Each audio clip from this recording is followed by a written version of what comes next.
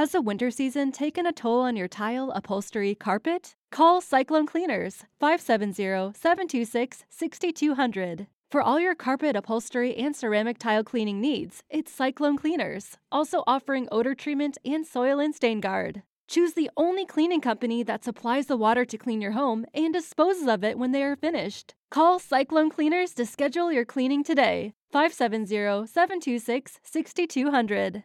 Star Wars 7x7, episode 1299 today. The effects of Finn's desertion on the First Order. It actually had some rather surprising ramifications, or a lack thereof, depending on your take on the whole matter. Punch it, Chewie. Hey there, this is Tim McMahon, Alan's co-host from the Expanded Comicverse podcast. But hey, you're listening to Star Wars 7x7, a daily Star Wars podcast, 7 minutes a day, 7 days a week. How awesome is that? Hey, Rebel Rouser. Welcome to Star Wars 7x7. I'm your host, Alan Voivod, and a lot of this information comes from The Last Jedi Visual Dictionary by Pablo Hidalgo and DK Publishing. Again, thank you, DK Publishing, for sending me a copy. And what we learn about the Executioner Troopers, those are also being referred to playfully as the Panda Troopers because of their black and white helmets. Those guys are selected for executioner duty just, randomly. Like, it's apparently basically part of being a stormtrooper and accepting the assignment to deliver capital punishment, according to Pablo Hidalgo, is a mark of effective stormtrooper training, accepting that assignment without hesitation. And like executioners of old, there's great anonymity to the job. It says here in their little data file thing that even though stormtroopers don't have individual names and are known by serial numbers, that the First Order executioner stormtroopers don't get identified. It says here that they wear custom marked armor, that's the Panda Trooper armor, to denote their duty, and unlike standard armor, which broadcasts a trooper's serial number to their squad mate's helmet displays, executioner armor is silent in regards to identity, leaving the executioner anonymous to all but their commanding officer, quote unquote. Now, apparently, capital punishment is a big thing in the First Order. Otherwise, they wouldn't have invented this handy laser axe for cutting people's heads off, and they wouldn't even have an executioner class of trooper to do it in the first place. But apparently, this is a thing, and it says here the First Order shows its intolerance of disloyalty with regular public executions. Wow, that's pretty intense. So on the one hand, this is not really unprecedented per se, because we find out disloyalty does happen within the First Order, and there are crimes of varying degrees that have to get punished, and basically it sounds like the First Order doesn't really mess around with it. They just wipe them out and, we're on to Cincinnati. But in Finn's case, it's an entirely different situation, because Finn has committed an act of disloyalty at a level that has been unprecedented, that has never been seen, is what I meant to say. It's never been seen at that level within the First Order. And the First Order is afraid of it, quite honestly. Like, they have actually taken action to suppress the knowledge of Finn's desertion from the First Order. So it's not common knowledge that he's deserted, and not only are they worried about the desertion situation, but, he deserted to the Resistance, and so now he's helping the Resistance, which is even worse as far as the First Order goes. Although, I gotta say, if they're trying to keep it hush-hush about this, Phasma isn't really helping matters by striding up and going, FN2187, so nice to have you back, when half the stormtroopers there are probably going, FN2187, never heard of that guy. Who's he? And if they're not careful, people are going to start asking questions, which then again might get people's heads chopped off for disloyalty and whatnot, but I digress. Getting back to Finn and his desertion, like hammering this home, the note about the First Order Security Bureau here says that agents, observers, loyalty officers, and others closely watch the crew for any transgressions, hoping to prevent another desertion with disastrous consequences, like FN2187's infamous betrayal. Because, of course, it wasn't just him leaving, it was also him taking Poe Dameron, which made it so that they couldn't get the map to Luke Skywalker, which meant that Rey found him first, etc., etc., etc. And not only that, but based on Finn's experience, it's really surprising to discover that stormtroopers within the First Order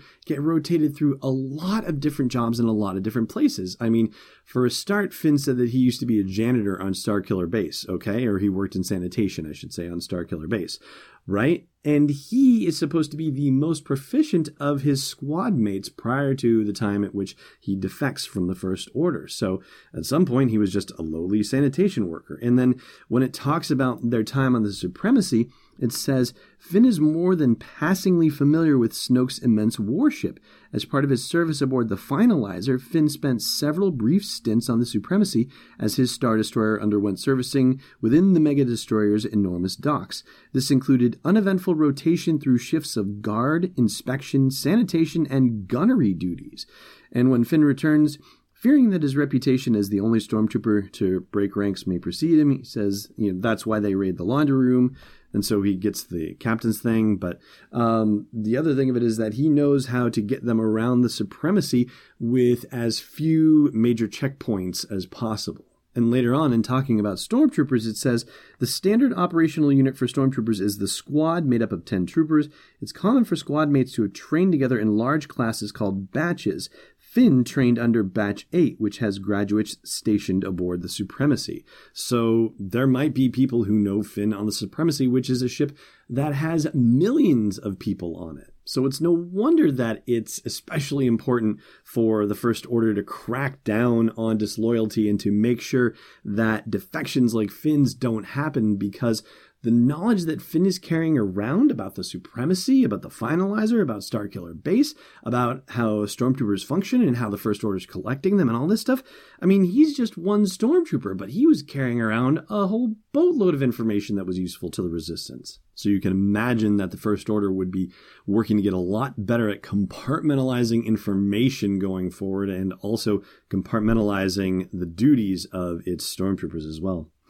All right, I'm going to take a quick break, and hey, we haven't done a Jedi Business segment in a while, so I'm going to give you an update on that real quick. Stay tuned. Hey, Rebel Rouser. If you haven't done so already, please consider leaving a review for Star Wars 7x7 on your favorite podcast app. Not just a star rating, although I will say we are personally very proud of our near unanimous 5-star rating on iTunes. No, I just mean a thoughtful sentence or two about what you like about the podcast, or how happy you are that it's part of your daily routine. And more reviews means better visibility, which means more people get to share in a daily dose of Star Wars joy, and you want that, don't you? Of course you do. So please leave a review on your favorite podcast app today. I thank you, and the Star Wars 7x7 podcast thanks you. Welcome back.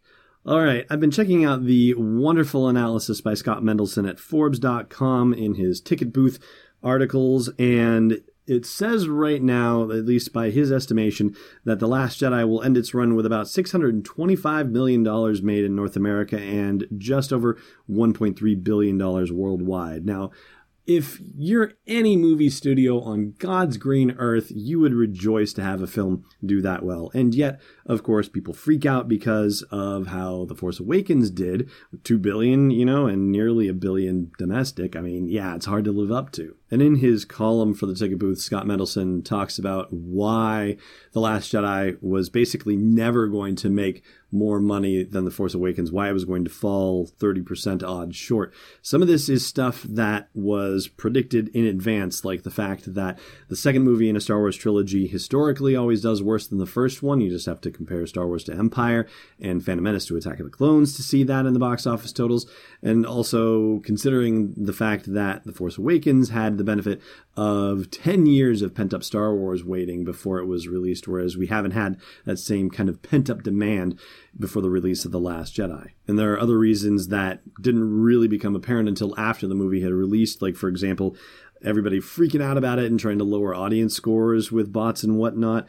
And the slate of movies that came out, looking at the ones that came out during The Last Jedi's run and during The Force Awakens' run, like Jumanji did super better than anything that was released during The Force Awakens run. Same with Coco from Pixar, right? Like, there were a lot of good family-friendly movies that came out during The Last Jedi's run, and it wasn't really the same way for The Force Awakens run, stuff like that. So if you're interested in that kind of inside baseball stuff, and I gotta say, I really am, especially in light of how We found out about the movie industry's way of surveying audience goers and how different it is from the actual audience score, things that can get manipulated on places like RottenTomatoes.com, even though that stuff can certainly contribute to negative word of mouth and then stirring up media stories that are looking for controversies and interesting things to talk about, which can then potentially suppress some of the numbers, right? All of that stuff. Definitely give Mendelssohn's column a look. And again, I'll have it posted at the blog post for this show's episode